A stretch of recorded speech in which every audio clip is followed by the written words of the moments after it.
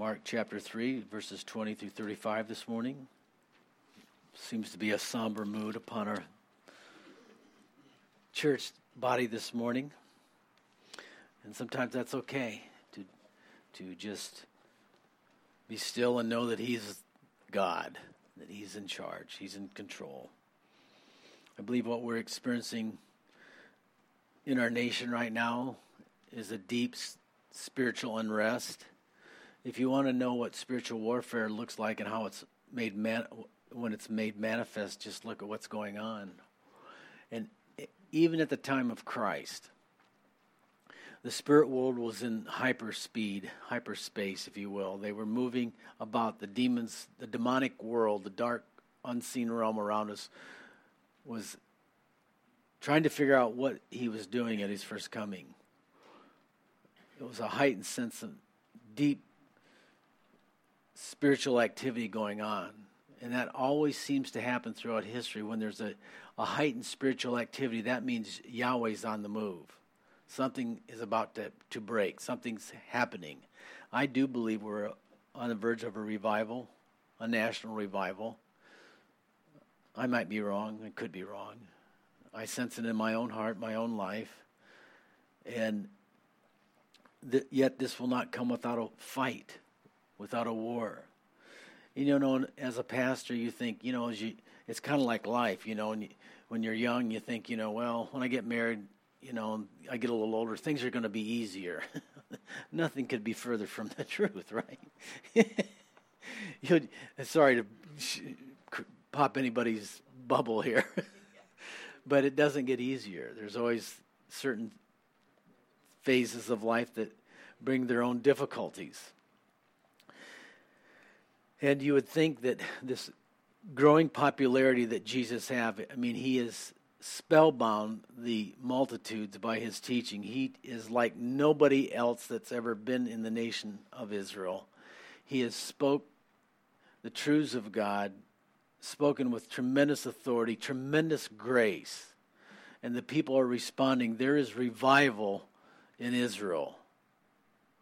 And yet, in all this super spiritual, hyper demonic activity, there is an opposition rising against Him. They want to condemn Him. They want to stop Him. They're not on board, the leadership and the establishment. And so as we pick up the story here in Mark's gospel, Peter's version, probably. Mark is the amanuensis here, and he is the one who is writing it down. Verses 20 through 35, we see Jesus being defamed.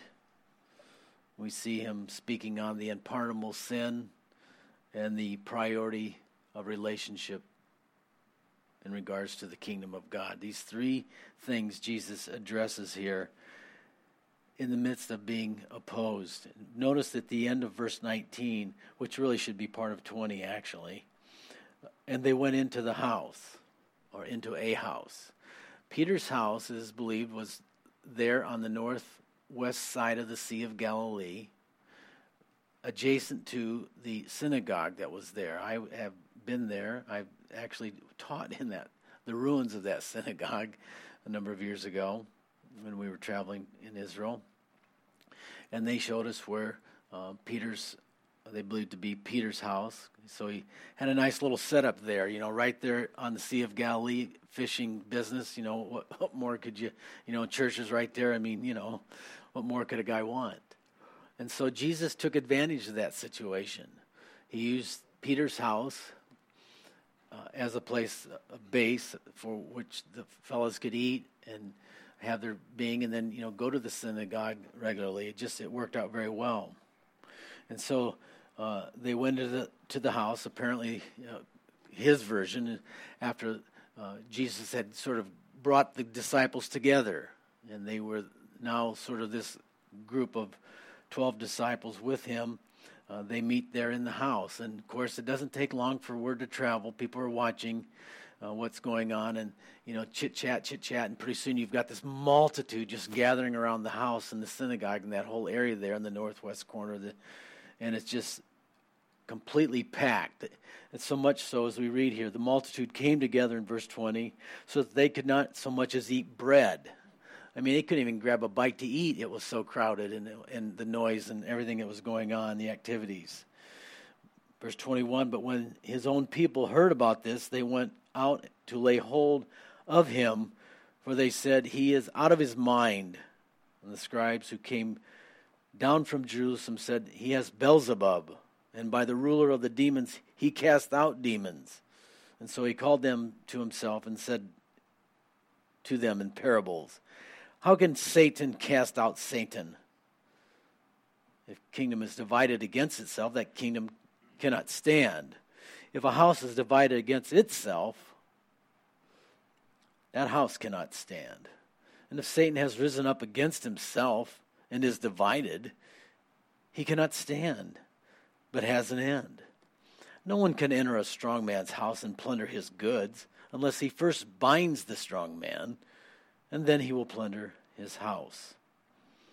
Assuredly I say to you that all sins will be forgiven the sons of men, and whatever blasphemies they have uttered. But he who blasphemes against the Holy Spirit never has forgiveness, but is subject to eternal condemnation, because they said he has an unclean spirit. And then, in verse 31, his brothers and his mother came, standing outside. They sent to him, calling him, and a multitude was sitting around, and they said to him, look, your mother and your brothers are outside seeking you. But he answered them, saying, who is my mother or my brothers? And he looked around in a circle at those who sat about him and said, here are my mother and my brothers. For whoever does the will of God is my brother and my sister and mother. So, and again, you would think after preaching for many years, it would just be really easy. Just open your Bible and, put a sermon together. That's easy, just do it. And there are times that there's low-hanging fruit. It's just, wow, that was easy. Here's the outline, and here's the illustrations, and anecdotes and all, and it just sort of comes to you. And there's other times you just have to pull, and hope it comes. Who doesn't want to talk about Jesus being demon-possessed, Or Jesus being crazy? Well, that sounds like a great subject matter for the Sunday morning service, So, hang on, we're just going to do our best with it, right? So they went into the house, and it's really busy, and there's a lot of people. And the common people were gathering because they loved Jesus. Their needs were being met. I mean, people were being delivered from the bondages of the satanic grip that was upon their life. Their diseases were being healed. They're now coming into a right relationship with God for the first time in their lives. They've been lied to by the establishments of what really required to have a relationship with God. They were trying their best to keep the law, but they were utterly failing at keeping the law. And we all know what that means. We've got our little list that we feel we must do, and if we would do this list, then God will find favor in God's eyes, and God will answer our prayers, and things will go well. Well, we sure find out that we can't keep a list, and it's just nearly impossible to do those things that we feel God wants us to do, and we just look at ourselves as abject failures. Well, that's what they were experiencing until Jesus came around, and he began to teach them the ways of the kingdom and God's heart and intent, the mercy and the love and the grace, which is what people so desperately need today. When you come to church, you need to experience the grace of God. That God is for us. He's not against us. As the Bible tells us in his heart towards Israel, even though they rebelled and were stiff-necked against him. I know the thoughts that I think towards you, saith the Lord. Thoughts of good, not of evil. To give you a hope, to give you a future. Common people love Jesus. It's easy to understand why people love Jesus. And yet he was rejected by his family. And I believe if you think about it for just a little bit, and I did try to think about this for quite a bit actually, he was rejected by the rulers of the synagogue at Nazareth. He went and presented himself first there. And they were going to stone him and throw him over the cliff, And the Bible tells us in John 7:5 that even his brothers, his family, did not believe him. And so, is that why they've now come? No doubt that Jesus had brought some reproach to the family because, after all, the religious leaders weren't on board with him being messianic. Maybe they're thinking, "Come on now, Jesus, just you've had enough of this. I mean, really? We know you're a good guy. You did great carpentry work. You've done a lot of good. You even exercised your priestly duties and you cast out demons and God's used you to work miracles. But really? I mean, come on. Let's go home now." Maybe Mary was, so concerned that her son wasn't eating like he should because he's so busy and he's, they couldn't even get a bite to eat. We're reading, my son's suffering. Mom would have looked at it from a different vantage point. His physical needs are not being met because he's working too hard. And he's, his blood sugar levels are really low and he's losing his mind.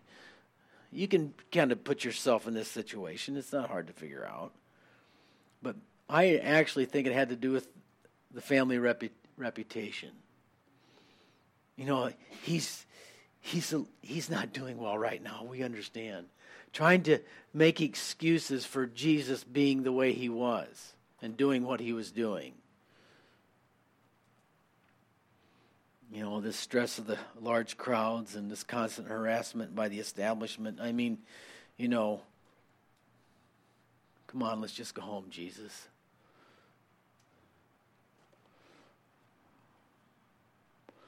How would you like your family to call you crazy? They know you the best, right?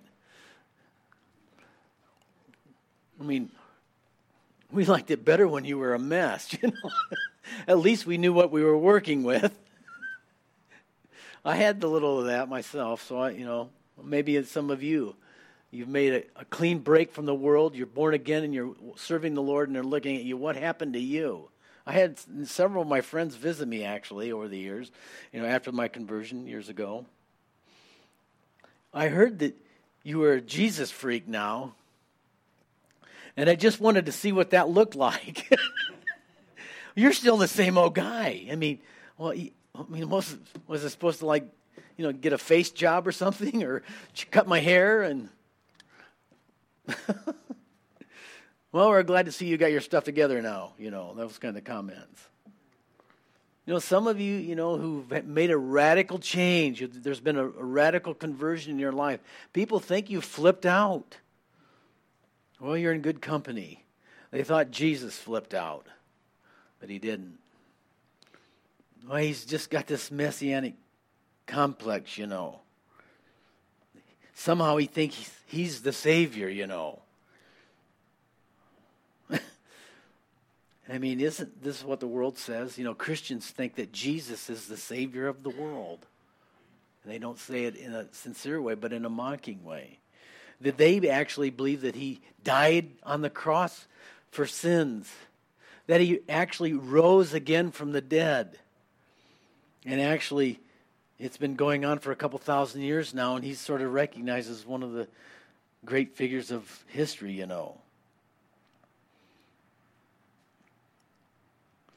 Where did this messianic complex word come from? Actually, it comes from secular psychology, Carl Jung. This psychological labeling, when certain people have this Savior complex. Jesus didn't have a complex. He had a call of God. He is the Lamb of God. He was born that he might die. He was the Savior and is the Savior of the world.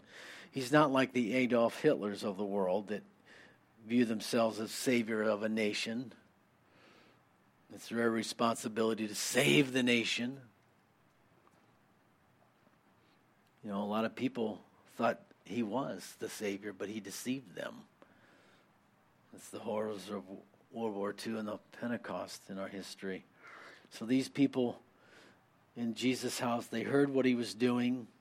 They drew some conclusions, and they went out to lay hands on him. If you can come willingly, or we're going to take you. This is getting out of hand. You know, how many of you have been threatened by your families that, we're going to call for the people, put you with the white suits and put you in a straitjacket.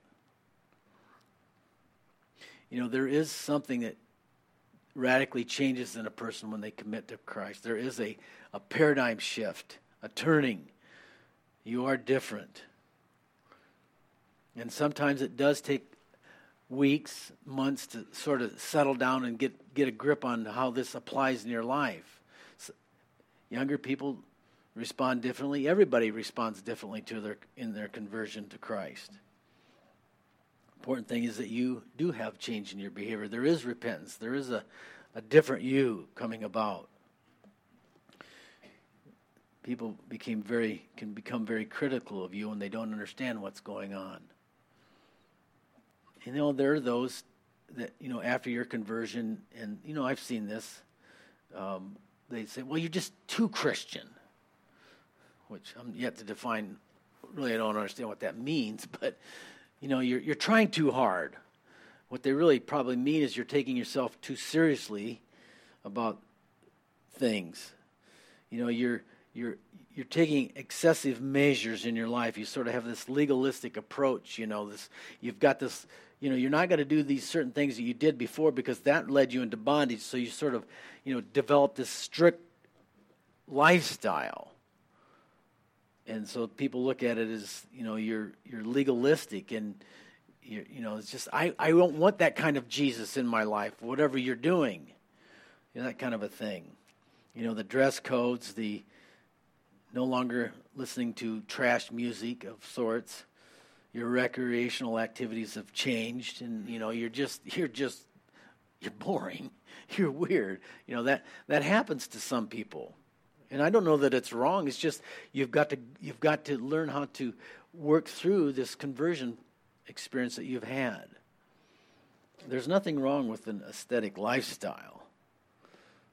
What is the problem with in these conversions is when those things become a form of self-righteousness. And I am now more spiritual, and I'm saved, and you're not, because you're not doing what I think you ought to do. That's when we cross the line. It's good to have a disciplined life. There are things you cannot do now that you've been converted. Others can, but you cannot. That was one of the phrases that the Lord gave me. Others can do certain activities, you cannot. Why? Because it would take me back into the world where I came out of, and I don't want to do that. It would damage my relationship with God. I don't want to do that. And so I'm not going to lay that conviction on other people. And it doesn't make me more righteous and more right with God. It just keeps me in a place of discipline where I don't fall and harden my heart and turn away from God. Now, when you see people that have been recently converted and they are going through this phase, just pray for them. They need your prayers.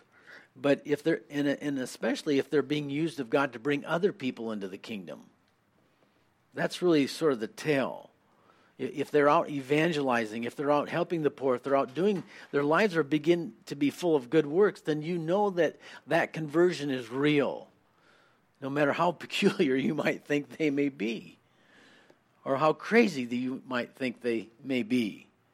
It's just easy to criticize people who live godly lives, because some people are threatened by that. It convicts them. Your life speaks to them. You wonder why your neighbor's sort of like, I don't know if I want to talk to George anymore, There's just something about him that makes me a little uncomfortable. He's not like us anymore.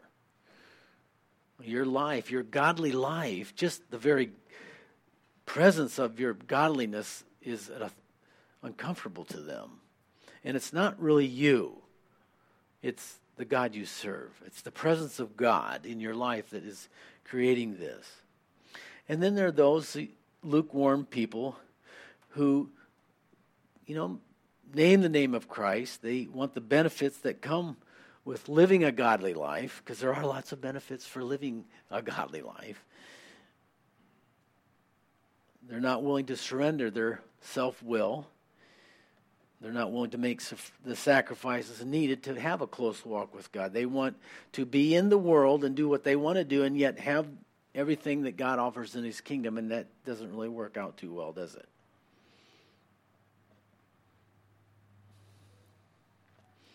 And so this resentment, this judgment of others who are on fire and being fruitful for God can become a threat to the lukewarm Christian, where they begin to condemn and to judge others. This is really what was going on, I believe, in the hearts and minds of the Pharisees. They could not come to grips with the fact that the people loved Jesus. They wanted the people to love them. They wanted the people to respect them. After all, they were the gatekeepers. They were the ones who had the knowledge, the inside track to God. We want everyone to come to us, but they're not coming to us anymore. They're coming to Jesus. And how does he cast out those demons, How is it that he is working these miracles? The people could sense the love that just emanated from his presence. The way he treated children, the way he treated the lepers and the people that were the outcasts, these deplorables, Jesus loved them. And they responded in kind and loved him back. And it was just too much for these hypocrites to handle. And so they accused him of being demon-possessed there, beginning in verse 22. He's doing all this because he has a demon. Lord of the Flies, Beelzebub. His little kingdom he's king over the flies. It was a derogatory statement, obviously, to condescend Jesus, to be condescending to him, that he's really not. Of all the demons that he has, he's got one of these low-level guys.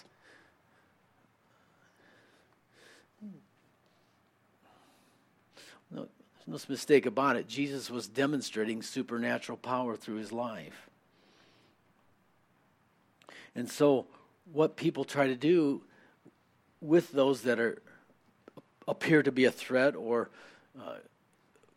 are provoking something within, insecurities or whatever, we want to label. We want to categorize people, because that way we can marginalize them. We can render them insignificant. Render them irrelevant, really. They're just this. And we can write them off. Because if we don't do this, then they're a threat to our plans and to our purposes. Now, I'm going to say something here that I've thought about and I've prayed about. And it needs to be said. It needs to be said from the pulpits. The BLM and this social justice movement is an excuse to perpetuate a socialistic, communistic rule over our nation. It's nothing more than that. It's masquerading as something that it's not. It is a political movement.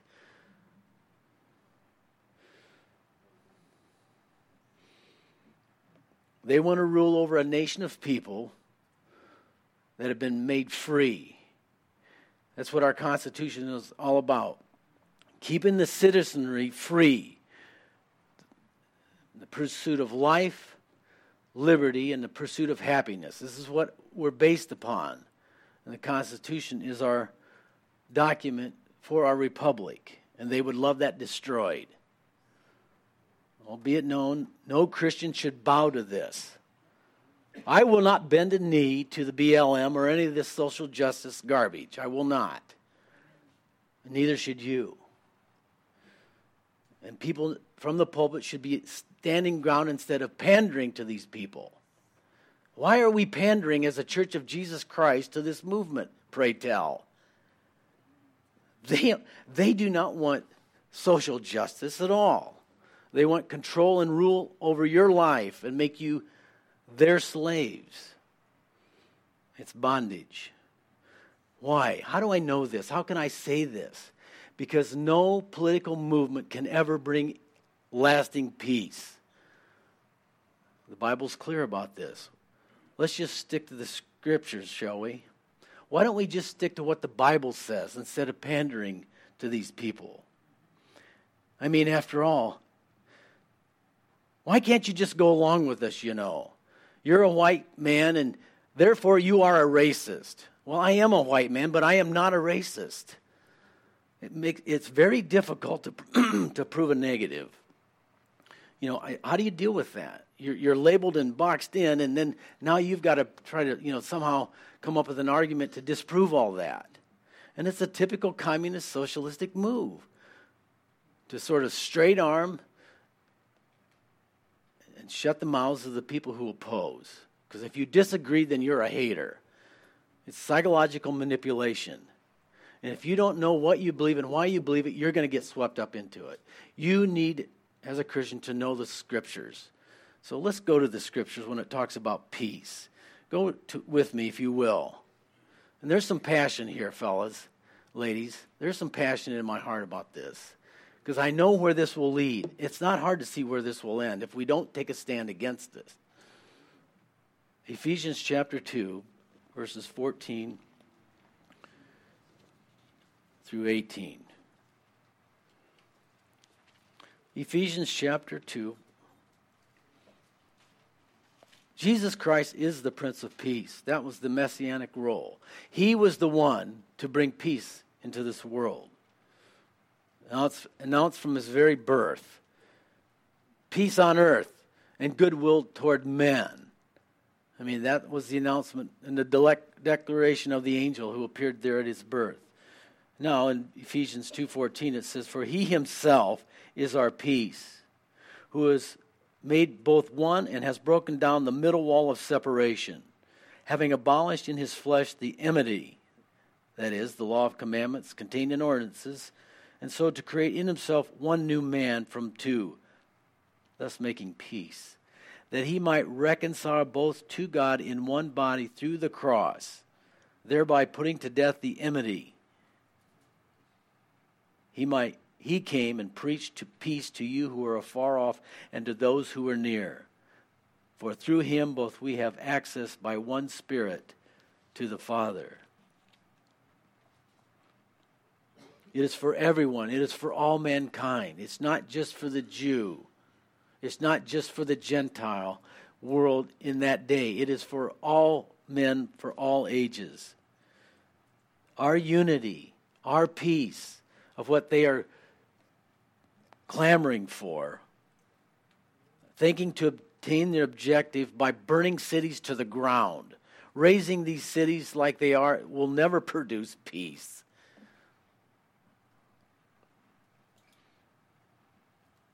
Chapter 4, verses 1 through 6. This is what we have. What this nation needs is to repent. What this nation needs is to turn back to God, the God that we have forsaken. Our unity is not going to come about through some political movement. It will become because we are now as people right in our relationship with God and therefore willing to make amends with our relationships with each other. I therefore, Paul, he's getting after it here. I therefore, the prisoner of the Lord, beseech you to walk worthy of the calling which you were called, with all lowliness and gentleness, with long suffering, bearing with one another in love, endeavoring to keep the unity of the Spirit in the bond of peace. There is one body and one Spirit, just as you were called in the one hope of your calling, one Lord, one faith, one baptism, one God and Father of all, who is above all and through all and in you all. If our unity will come about through our individual uniting with God, When we are right with God and at peace with God, then we can be at peace with others. Peace does not come from the outside in. Peace comes about from the inside out. God always works from the inside out. This is why he preached the Beatitudes. He was speaking to the citizens of the kingdom that would be citizens of the kingdom to deal with the inward man. In order to establish his kingdom on the earth, it had to establish it spiritually first. Nobody would be fit for the physical arrival of God's kingdom until they were first changed on the inside. If we want change in our nation, there has to be a turning back to God. There is no other way. It doesn't matter who the president is or who his administration helpers may be. Until there is a repentance and a turning back to God, this is what we will have. And this is why the church has to be the pillar and ground of the truth. We must tell the truth. We cannot continue to lie to ourselves about what's going on, that it will not affect us. If we don't take a stand, it will invade us. We're seeing this illustrated, brothers and sisters, are we not? These mayors who have pandered to these rioters, thinking that if they just let them do what they want to do, they'll be accepted. Well, where do they go? They go right to their doorstep and pound on their doors, and they want to burn their houses down. That's why they're moving. Do you think we're going to be safe because we just ignore them? And I'm not saying take up arms. What I'm saying, get on our knees. Get on our knees. This is why I'm preaching whole church prayer. We need to come together as the family of God because this is the battle. This is important. This matters.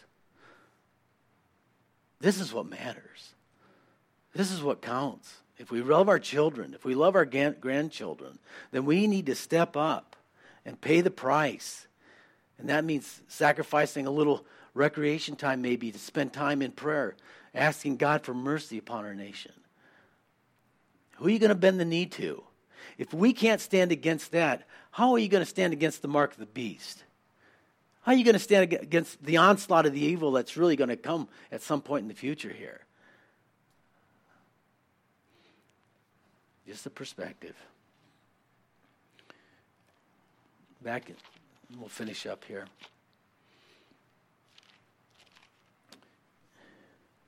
So one thing I love about Jesus, they're hammering him. You're crazy and you're demon possessed, and look how he handles himself.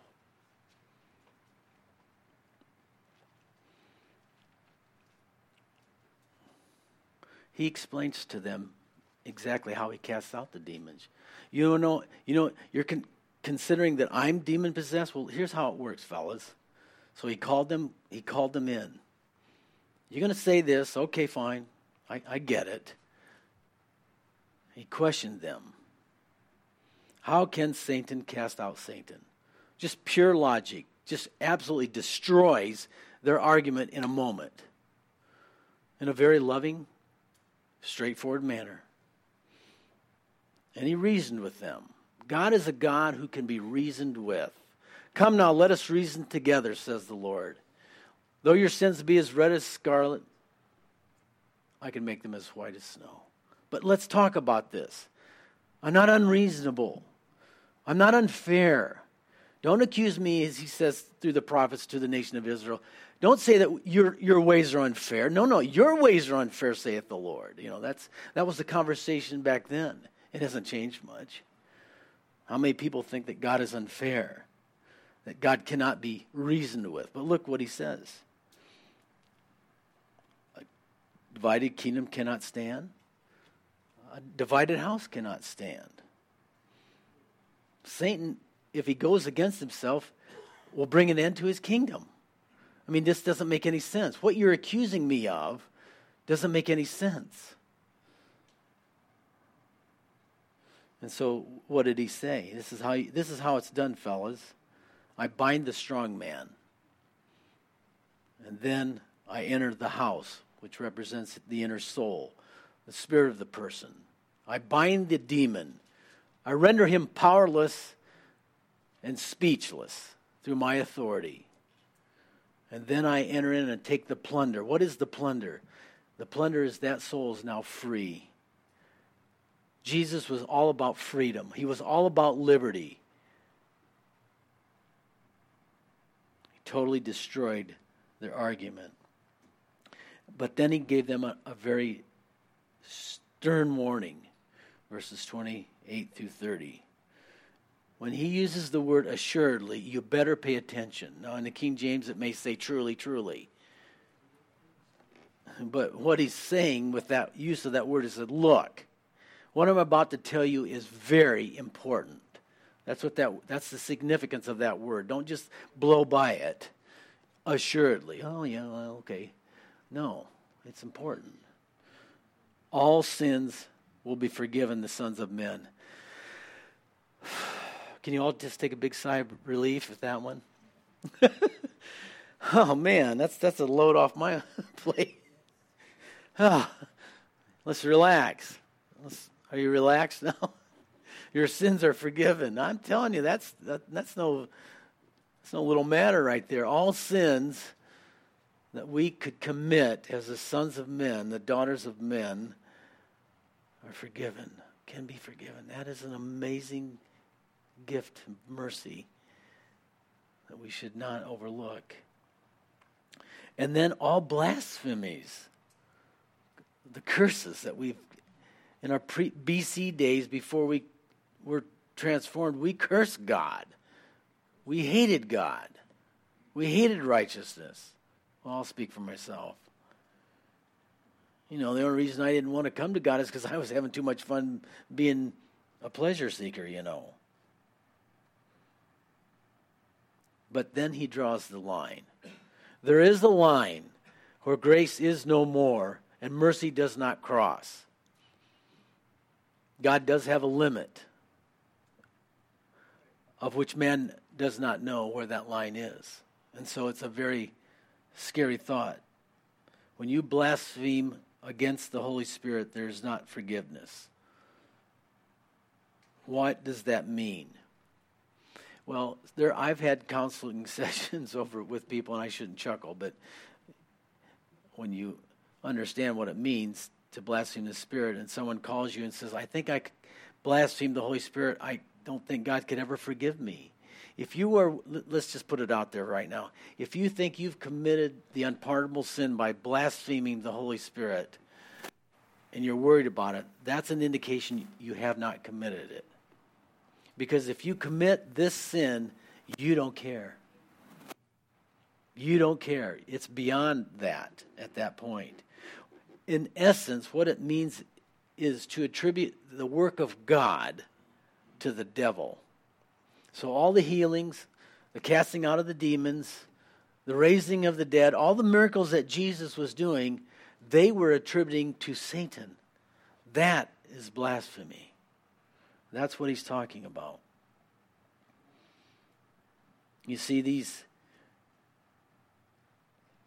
religious leaders had become an establishment. They'd grown into this deep state powerhouse, this religious swamp, if you will. And it needed to be drained. And Jesus was draining it down by the truth. These men held the keys to the knowledge of God. And as I said before, these guys were the gatekeepers of the oracles of God. They were the ones that were to bring understanding to the people of God. They were the ones that they were to demonstrate and show what God required of the people. But they failed miserably at representing God to the people. In fact, what they were doing, they were using their positions to simply just enrich themselves. And that's why Jesus did not fit their model. He was not the Messiah they were looking for. They were looking for a Messiah that would throw the yoke of Rome off their back and establish Israel as a free nation, of which they would be the leaders. And they would just simply exercise more dominating, manipulating power over the masses. So they were looking for a Messiah that would further empower them and enslave the people under their rule. You won't read that in any commentary, I'm pretty sure. But that's really what was going on. And Jesus' ministry fully exposed them for what they were. He let it play out. He let them do what they wanted to do to him, say what they wanted to say. But when they tried to capture him on several occasions, what does the scripture say? He went out among them and he left them. Where'd he go? Where'd he go? God protected him until the right time. My hour has not yet come. Till the time was right, then the Lord allowed Jesus to be taken, not prior to. And so, instead of loving him, they were plotting to kill him. This is what how you can know whether or not people are truly Christians or not. How do they handle the love of God? How do they handle it when you extend mercy and compassion to people? See, they couldn't stomach the authority and the power that Jesus was demonstrating in his ministry.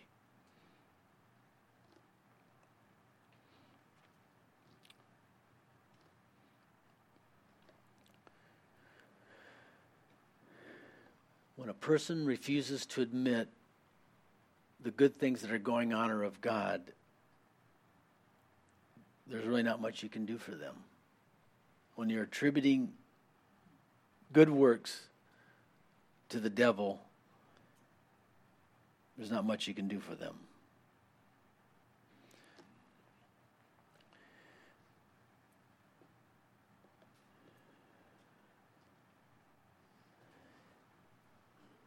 Then his brothers and his mother came, standing outside, and they sent to him, calling him. The multitude was sitting around, and they said to him, "Look, your mother, your brothers are outside seeking you." And as he answered, "Who is my mother, my brothers?"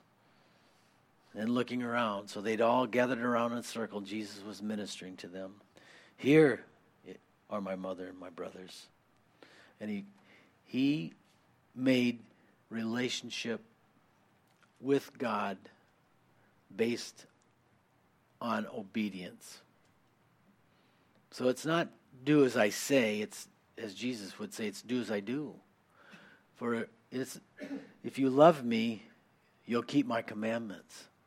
Our love for God is demonstrated by our obedience to him. Now, I've read that in John's gospel many times, and I, wrestling with my own fallen nature, it's like, man, Lord, I just don't love you as much as I should.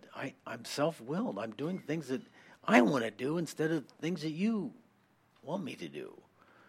And I realized, in my spiritual growth over the years that was my problem. I just loved myself more than I loved God. And that needed to change. And when I called it for what it was, then it began to change. God did that transforming work, and so that's a hard thing to do. If you become self-righteous, to admit your sins and confess your sins to God. But that's how we make progress, being honest with God.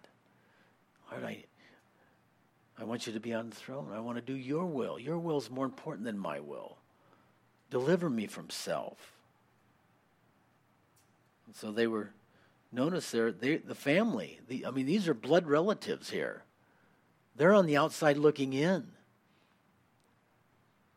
How many people are outside looking in?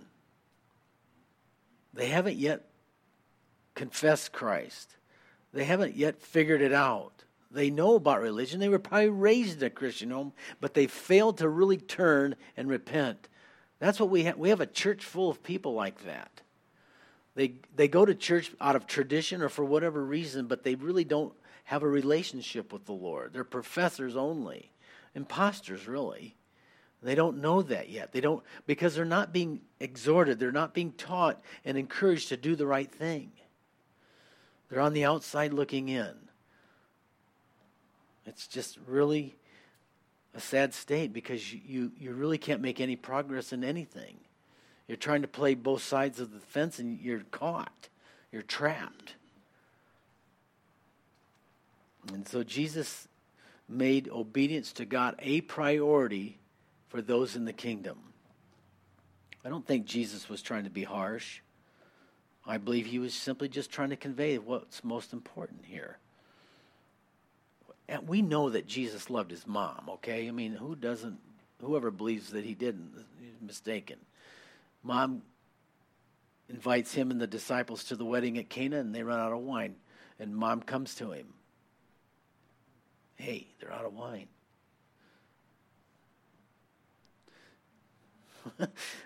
It's mysterious the way Jesus answers his mother, but whatever he says, just do it. And he gives them all the wine they'll need, and it's better than anything else they had, right? What would happen if they had run out of wine? You talk about the family reputation being trashed. The people at that wedding, hey, remember the wedding that was in Canaan when they ran out of wine? It would have been a forever experience for that family until the people died off, right? They never would have forgotten. Jesus saved them from an embarrassing moment. How many embarrassing moments has he saved you from? Thank you, Jesus. So we know that Jesus loved his family. We know he loved his brother, but he put the priority. See, the priority is not on biological relationships. That's why you can go halfway around the world and meet somebody that's a true believer, and it doesn't matter what color what the level of their melanonin is in their skin either. And you can have a conversation with that individual, and you just automatically, there's a bond. Why is that? Or anybody else that comes and visits our church here, and we meet with them and we talk with them, and it's like automatically hey, they're kin. Because it's not biological, it's spiritual. And that's what the kingdom of God, it's a oneness. It's that unity in the Spirit that we read about there in Ephesians. It's what the world needs right now. We have the answer. We have the gospel of Jesus Christ. That is the answer to our problem.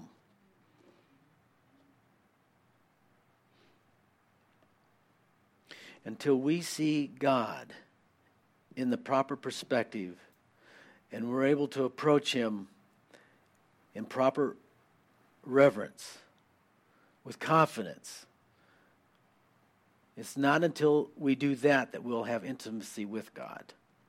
You must respect God for who he is. And having done so, you develop this deep, intimate, personal relationship with him.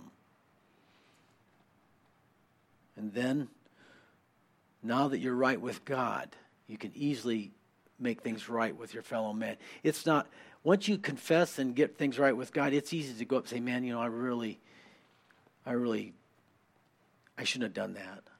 I want to apologize for what I did to you, years ago. That's really easy to do. God gives you more grace in those situations. And then there's peace, there's harmony. Because when people are harmed, an apology is in order. But understand, nobody really owes that to me as far as I'm concerned. I've released that judgment to God. That's what it means. You receive forgiveness, you extend forgiveness, and they don't have to necessarily ask for it. You've already surrendered that debt. You've canceled that debt. That's what sin is. It's a debt. You've canceled that debt, extended forgiveness. Now it's between them and God. If they come and they say they're sorry, that's good. Now you can really have fellowship again. So that's really what happens is you may lack that fellowship until there is an apology. But as far as judgment goes, it's ended with you. It's in God's hands. How do we keep that intimate fellowship going in our family relationships with God? Just worship. When you don't feel like it, worship. When you don't feel like it, just begin to praise God. When you get all emotional and you get sideways and you get all frustrated by what's going on in your life. You're scrambled eggs sometime. I mean, things are not working well right now. Those kinds of situations. You have one of those this week?